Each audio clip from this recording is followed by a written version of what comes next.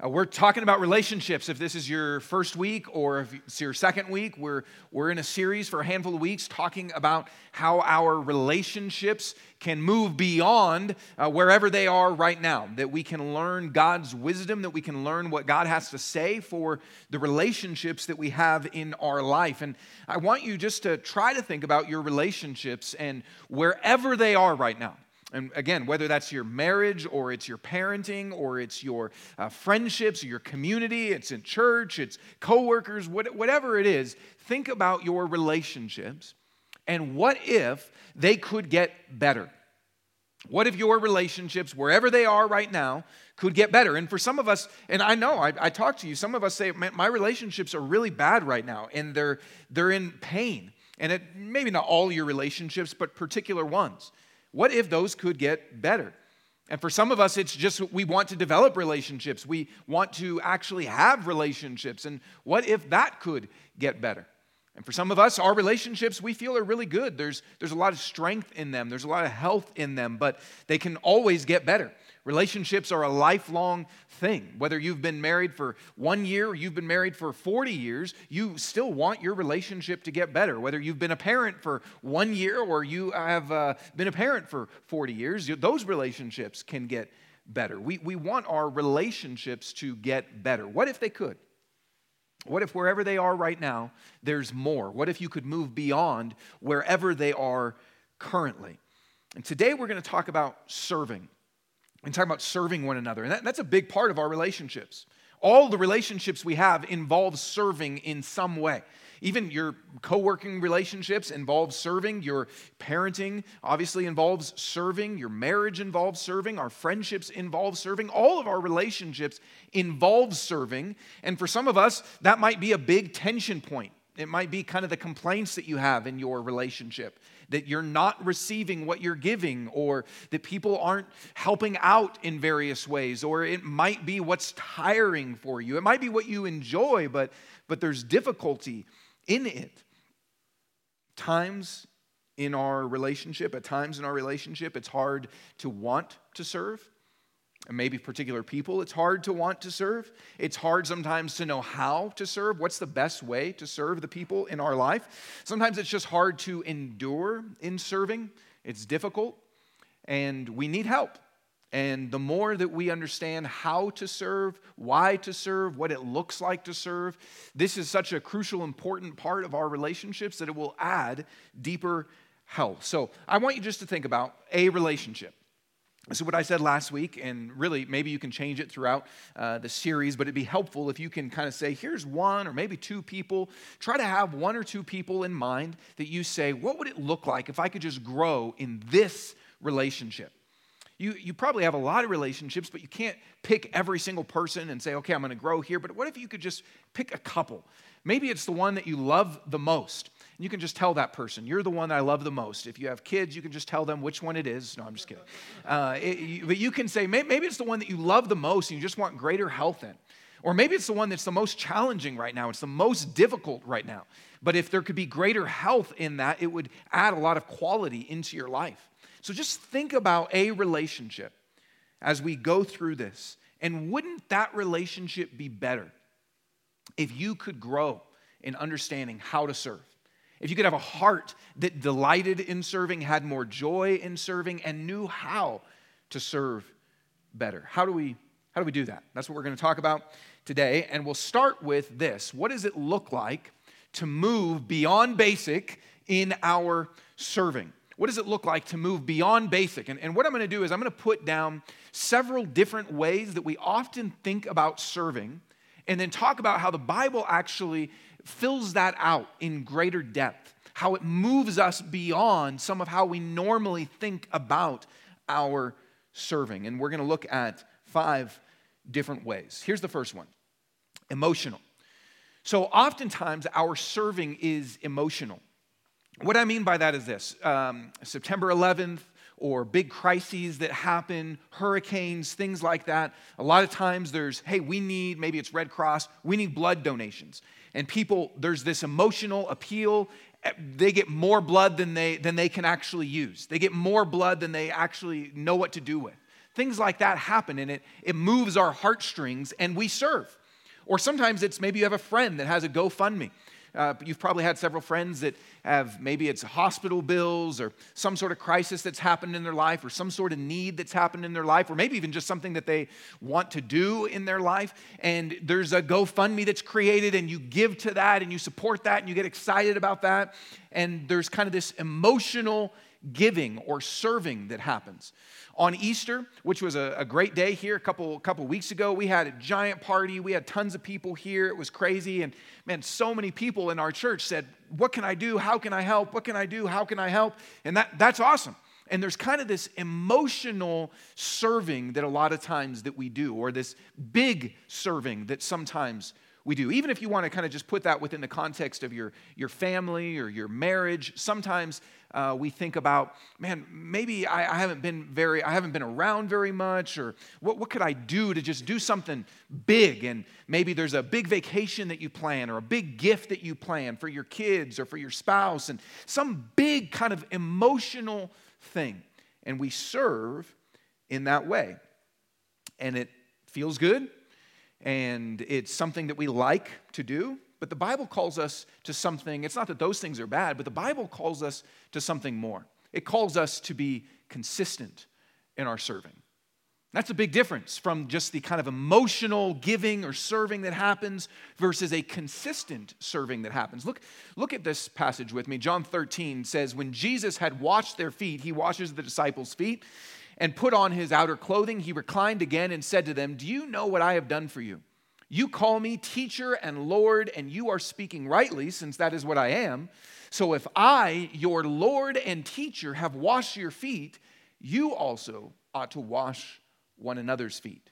For I have given you an example that you also should do just as I have done for you. Now think about this foot washing that happens. We're going to do this in just a moment here. No, I'm just kidding. Feet are disgusting. Feet are gross, right? Now, maybe you have a foot fetish and you disagree, but feet are gross. Feet are nasty. I saw this post on a church Facebook group, and not our church Facebook group, but another church Facebook group, and it was some college group, and they were making tacos with their feet. It was like some sick competition of making tacos with your feet. I don't know if I'll ever eat tacos again after seeing that, and it's nasty, and feet are gross. And back then, feet were even grosser because they didn't have tennis shoes. They walked around in their sandals, and their toes were getting, we're not talking about paved streets. We're talking about animal poop all over the place. We're talking about all sorts of nasty stuff. And Jesus, teacher and Lord, gets down on his knees, grabs, these are also fishermen, dirty, hairy fisherman toes. He grabs those hairy, nasty feet and washes them. That's nasty, right? It's gross. I promise you, I will never do that to you. But Jesus does. He washes their feet. And what that's showing is this. He says, it's so kind of intentional and proactive of him to leave this image. He says, I did this so that you understand this is how I want you to serve. Basic, daily, mundane serving. This is not this kind of big, emotional, just kind of serve when you feel like it, serve when it feels good. It's just a basic, mundane, dirty, constant, consistent serving that Jesus shows to us. There's a quote by an author, Richard Foster, that I've always loved, and he says this: in some ways, we would prefer to hear Jesus' call to deny father and mother, houses and land for the sake of the gospel than his word to wash feet. Radical self-denial gives the feel of adventure, but in service, we much experience the many little deaths of going beyond ourselves. Service banishes us to the mundane, the ordinary, the trivial. This is what Jesus calls us to. This is what it looks like to move beyond just kind of emotional or even extravagant serving into the consistent, mundane over and over again. Think about, it's easier in some ways to buy a spa day for someone you love, a spouse, than it is to just every day do the dishes.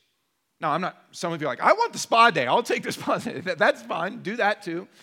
But that's easier, right? It's easier to be like, I'm sorry, or, I haven't been around, so I just want to do kind of this big thing instead of just the daily, often foot washing that we're called to. It's easier to take your kids to Disneyland or to an amusement park or some trip than it is to say, we're going to commit every day to doing a family devotion time where we read the Word and we pray and I disciple my kids. It's easier sometimes to do the big things than it is to just do the consistent things that we are called to. It's easier maybe to be a martyr in some sense, is what he's saying, than it is to say, I'm actually just going to be on setup and set up in the church. It's easier to say, I'll die, than it is to say, I'll do the daily little deaths that take place, where I actually give up my freedom. And I give up just my feelings in the moment, and I actually commit myself to something.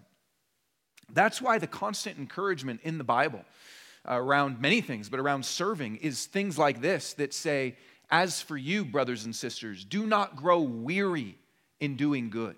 Do not grow weary in doing good. But we don't need to hear that call if it's not something that we are doing consistently. You need to hear this call if this is something that we are consistently in, and then God wants to speak into our lives and say, don't grow weary, keep going.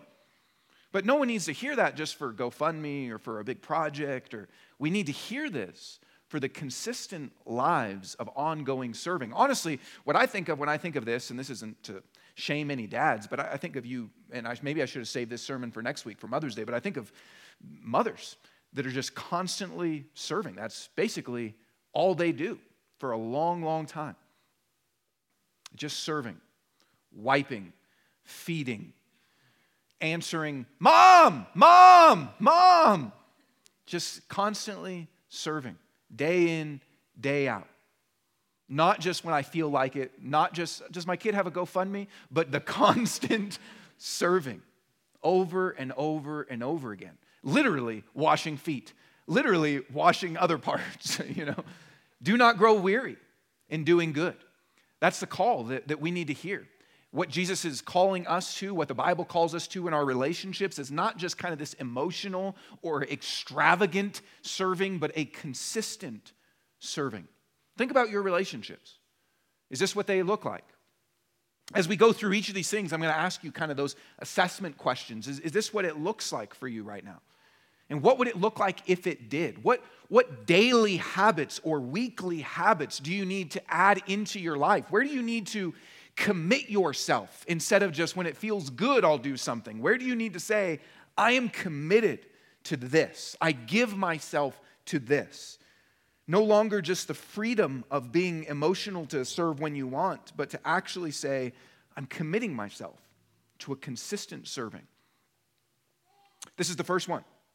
Second is action.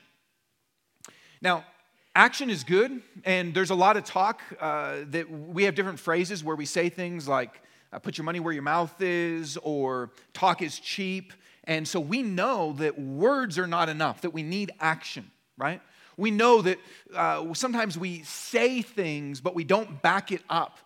What's the other phrase? You talk the talk, but you got to walk the walk, right? We have all these phrases to say words aren't enough. We need to have action. And that's true, because a lot of times we do, especially as Christians, we use a lot of words. I use a lot of words. I know that. I've got a lot coming out right now, right? We use a lot of words. We say, I'll pray for you. We say, God bless you. We might write someone an encouraging note. We might text someone, I'm praying for you. We might, maybe we don't even have time for that. We just send them the praying hands emoji. And we use a lot of words as Christians a lot of times. Say, God bless, and man, I'm so thankful. But sometimes that just feels good, and sometimes that just looks good, but we don't actually do anything. So I'm saying that to say action is important. And yet that's not all. The Bible moves us beyond just action. It moves us beyond just action. And if you think about your relationships and you say, I need to not just talk, I need to act. Okay, that's a starting place. But it moves us beyond that. That's kind of basic level one. What the Bible calls us to is sacrifice. to not just do acts of love, but to have sacrificial love, to have not just acts of service, but sacrificial service. Let me give you a few different places that it says this. 1 John 3:16 says, "This is how we have come to know love. He," that's talking about Jesus, "laid down his life for us. We should also lay down our lives for our brothers and sisters. If anyone has the world's goods and sees a fellow believer in need, but withholds compassion from him, how does God's love reside in him?" This says that God's love is sacrificial. He didn't just do something, he laid down his life. That is saying, here is what love looks like. Here's how you know if you love. Is your love self-sacrificing? Does it look something like laying down your life? That's different from just action. That has to be the guide.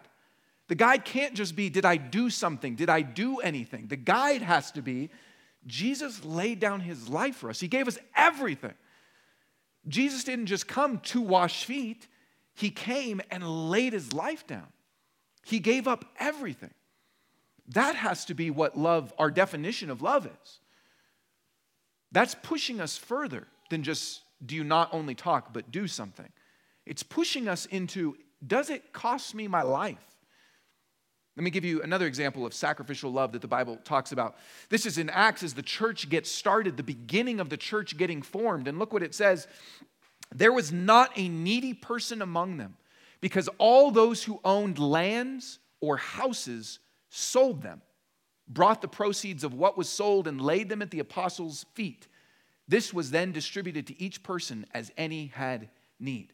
Have you ever sold your house or your land and given it? That's radical, right? This is sacrificial. This is them hearing the words of Jesus. This is them seeing the life of Jesus and him laying down his life and them not saying, here's $1. It's them saying, what would it look like to look at Jesus laying down his life and have that then affect how I give? I've never taken an offering and gone through the offering and seen a deed to someone's house. That's never happened. This is what they did. That's radical, right? That is them understanding a sacrificial love. Not just a love that acts, but a love that moves to, I'm giving everything. Here's another passage. And I could go through the whole Bible and do this, but 2 Corinthians 8, 3-4, this is talking about a financial gift that Paul is asking the churches to give. And he says, "I can testify that according to their ability and even beyond their ability, of their own accord, they begged us earnestly for the privilege of sharing in the ministry to the saints." This says they moved beyond their ability. Again, that's sacrificial. It's not what do I have, it's not what can I do, it's how can I even go beyond what I think I can do. How can I go beyond whatever my ability is? How can I go beyond what I think is safe and what I think fits into my life and what feels comfortable and what feels manageable? And it says they begged to do this.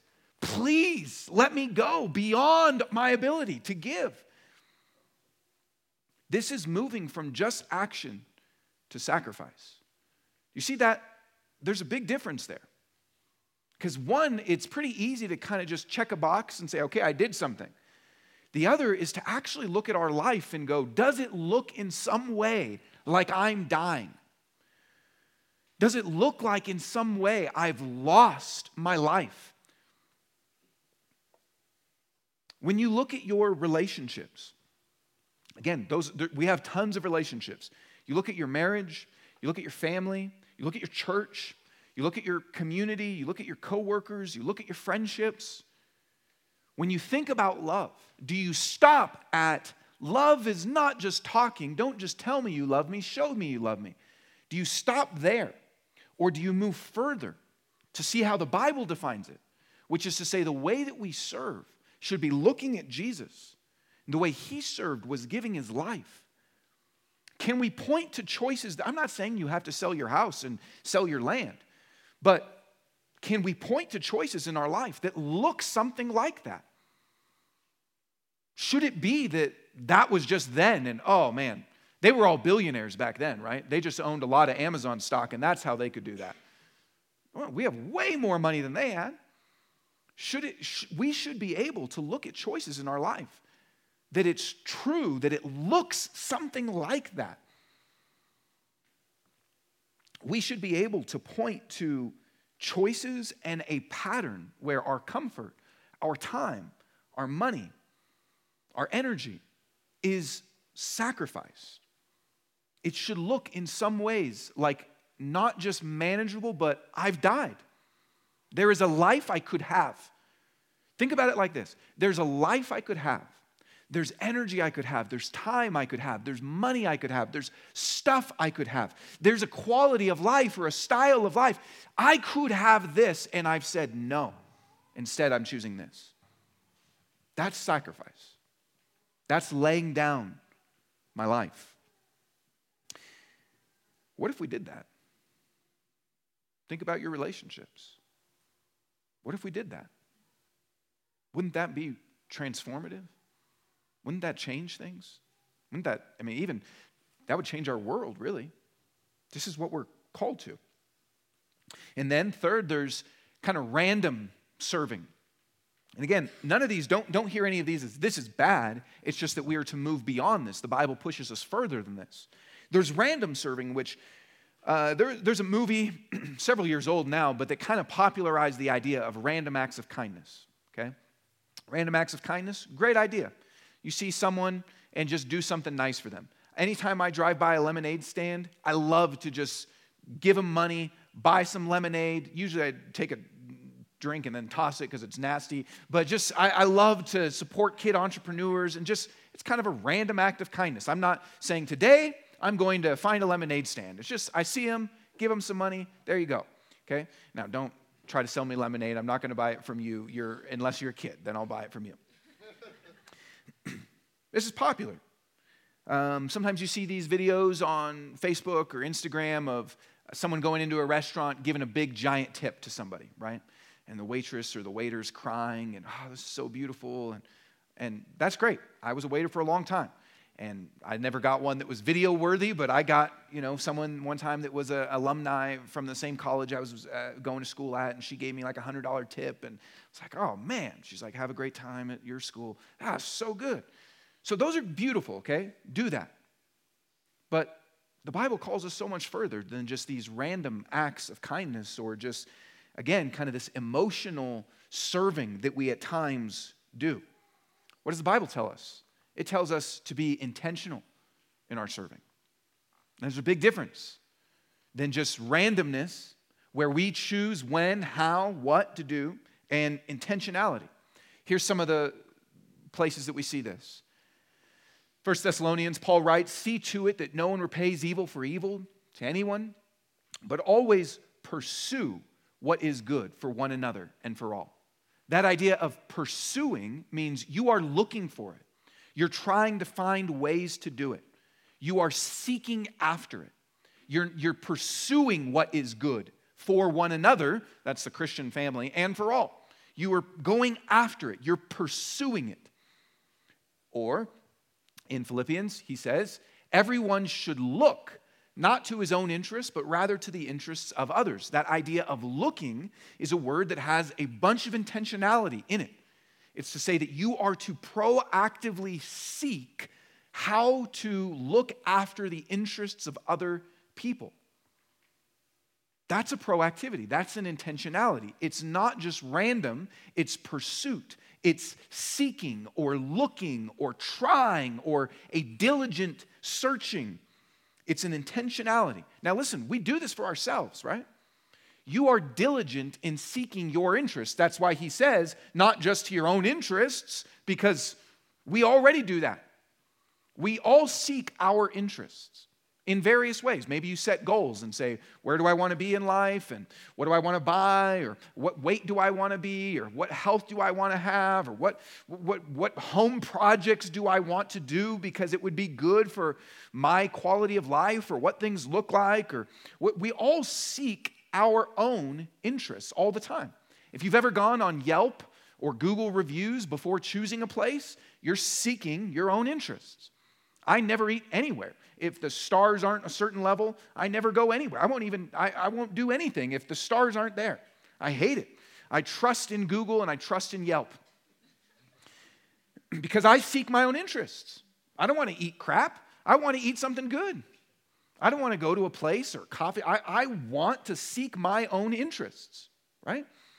I don't watch any movies that don't have a certain Rotten Tomatoes rating. I don't want to waste my time. I seek my own interests. Now, you might not be that intense as I am, but I'm kind of a ratings junkie, but you seek your own interests. We all do that. And not just you, people do that for you. The algorithm does that for you. When Netflix says, we think you'll like this, they are seeking your interests for profit. But when they say, we think you would like this book on Amazon, or we think you would like this product based on your search history, we think you would like this. Based on us listening to your phone, we think you would like this, right? They are seeking your interests. They're seeking their interests, but they're making you think that they're seeking your interests. That is pursuit. That's what it looks like, which is why he tells us, pursue, look after the interests of other people. Wouldn't that change your relationships? That's a big difference from saying something like this. And if you've said this in the last couple days, or if you've said this regularly, I don't say this to make you feel guilty. Some of you have heard me say this before. It's a big difference from saying this phrase.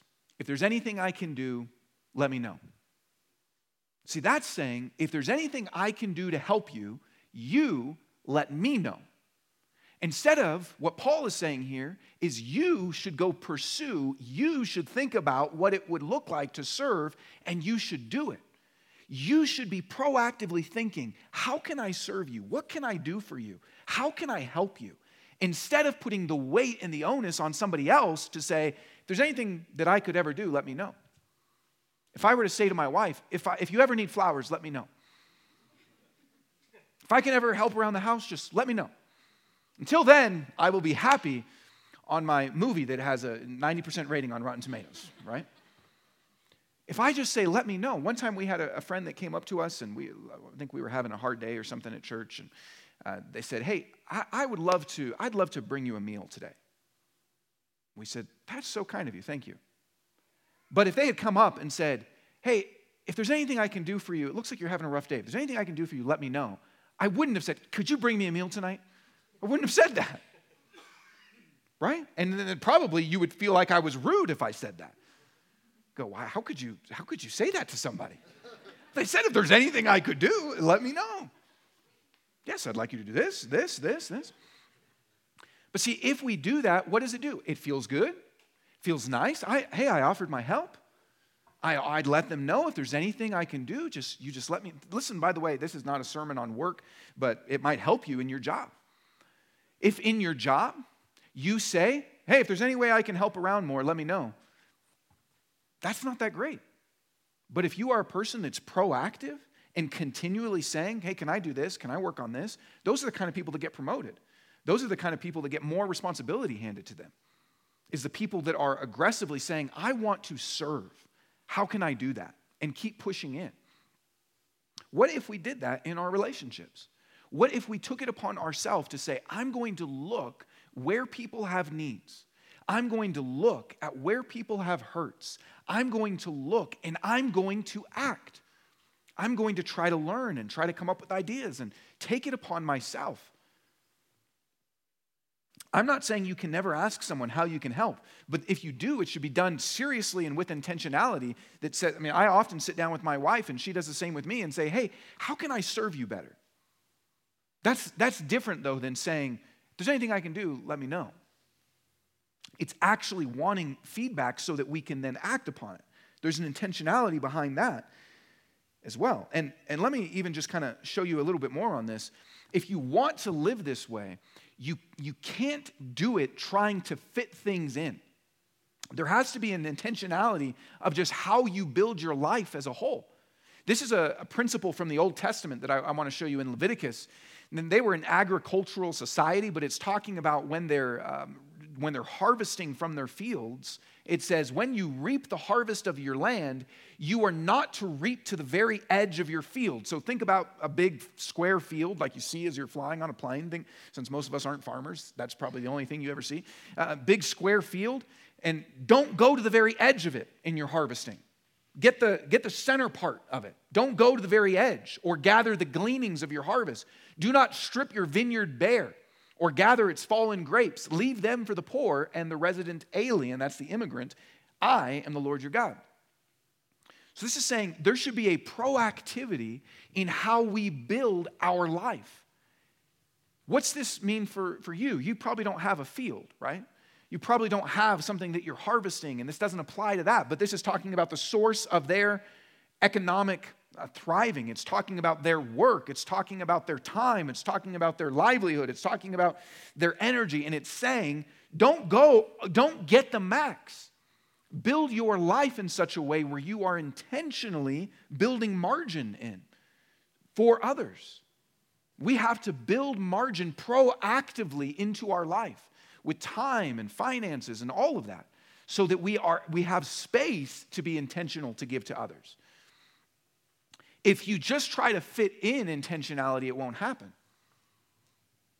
We have to actually build space that we can do that. I've known people that say, you know what, I'm going to buy a house and make sure it has a guest room so we can let people live with us when that need occurs. There's all sorts of different ways that you can think through. What does it mean to be intentional and to build our life in such a way that I am intentionally having a life that has space to serve others? What would that look like in your relationships?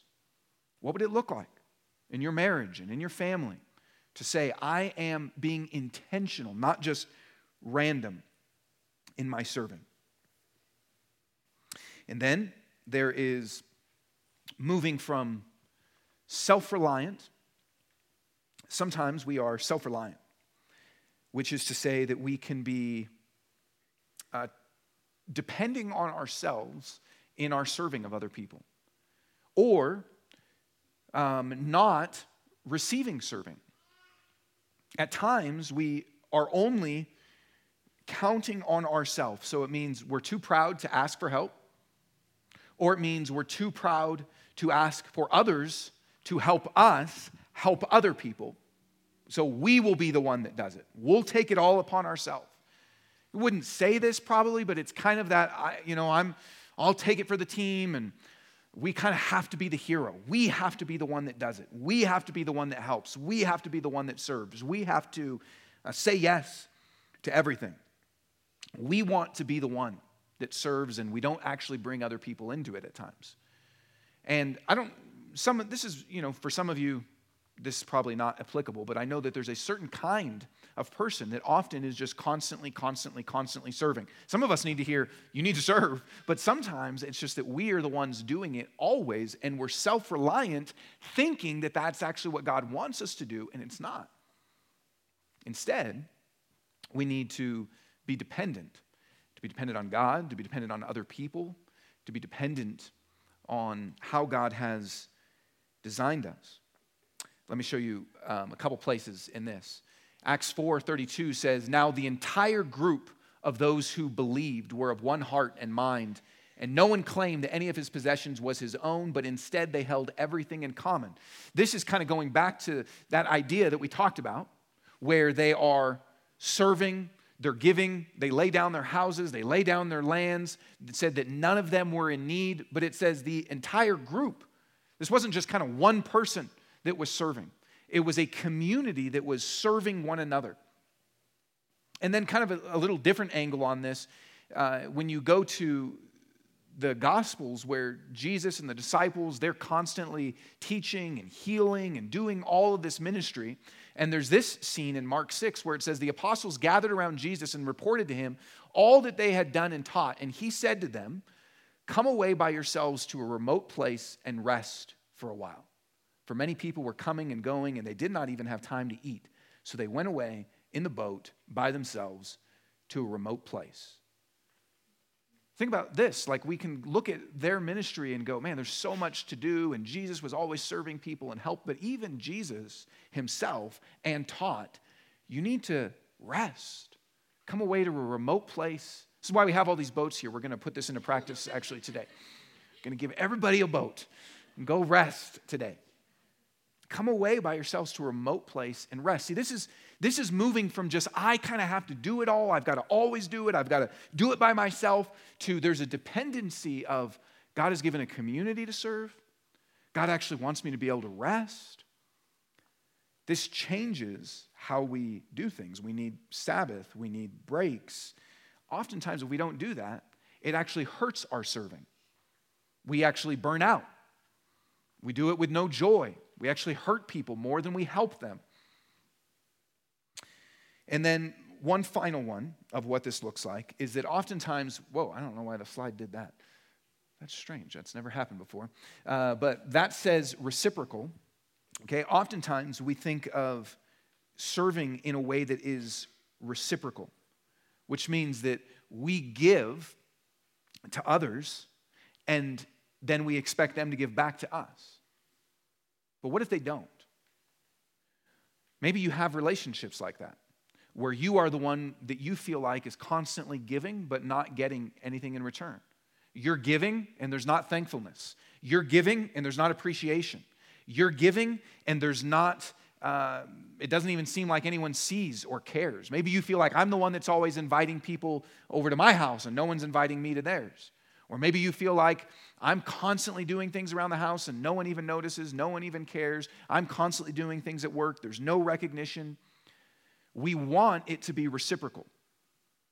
This is often a complaint that happens in marriages where people talk about it being one-sided. Feel like I'm the one always giving and no one else is. Obviously, that is what we would like. It's what we would strive for. It's what should be. But the Bible actually calls us in our serving to be gracious, which means we serve even when people don't deserve it. We serve even when people haven't earned it. We serve even when there isn't any thanks, even when there isn't any appreciation, even when there isn't any recognition. Look what Jesus says.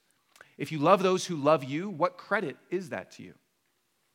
Even sinners love those who love them. If you do what is good to those who are good to you, what credit is that to you? Even sinners do that. And if you lend to those from whom you expect to receive, what credit is that to you? Even sinners lend to sinners to be repaid in full. But love your enemies.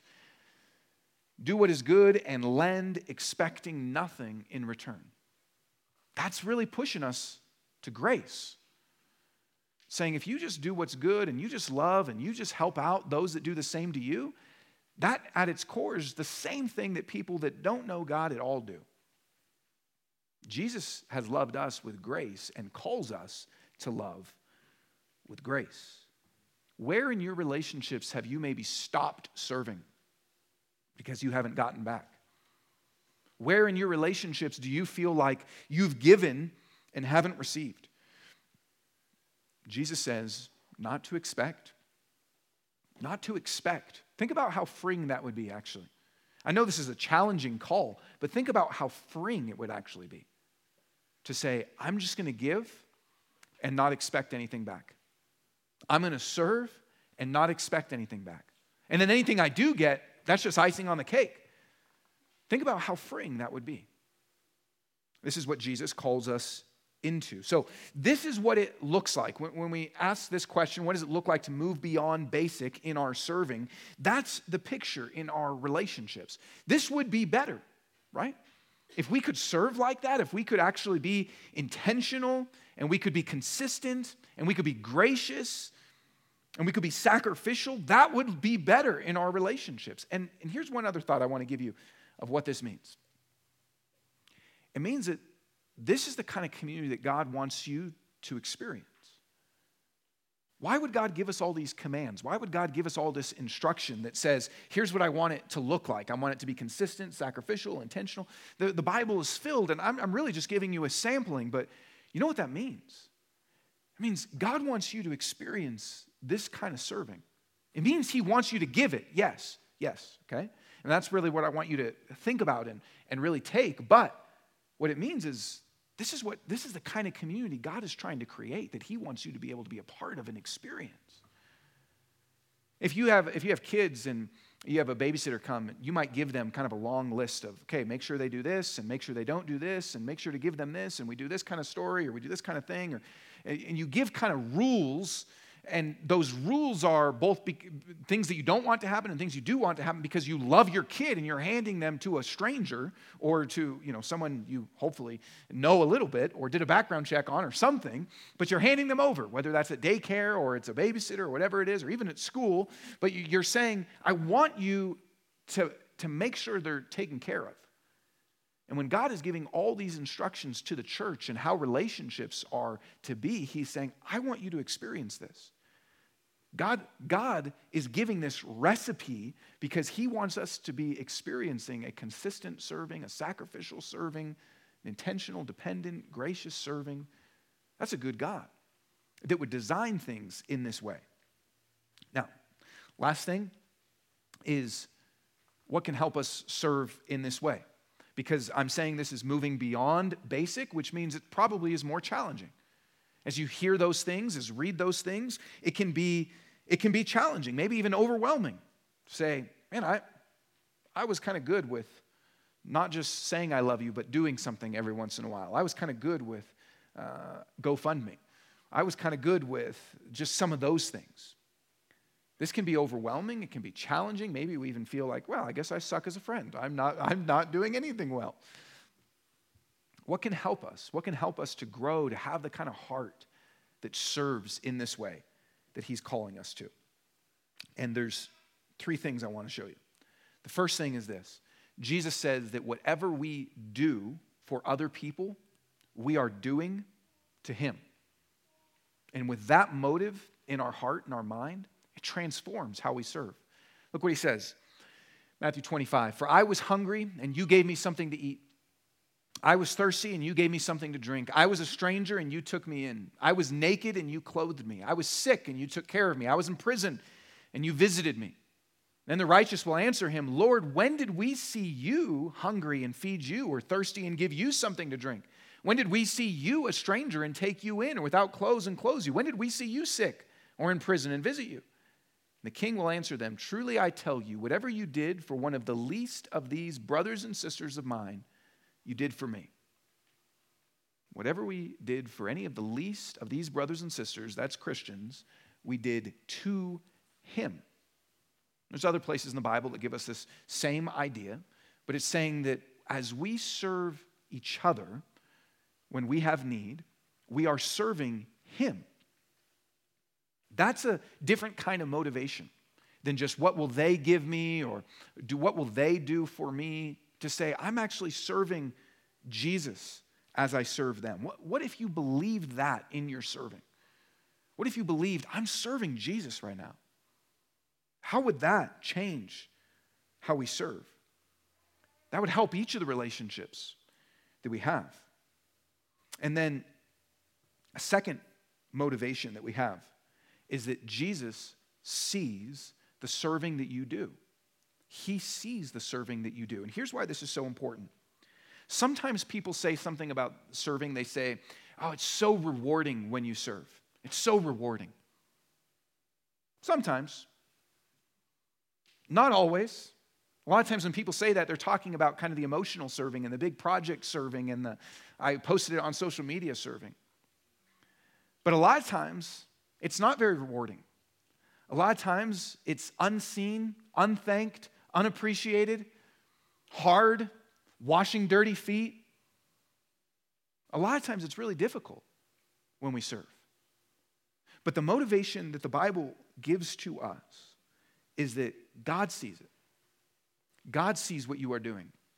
Hebrews says, for God is not unjust. He will not forget your work and the love that you demonstrated for his name, that's kind of connecting to the first idea, by serving the saints and by continuing to serve them. He will not forget.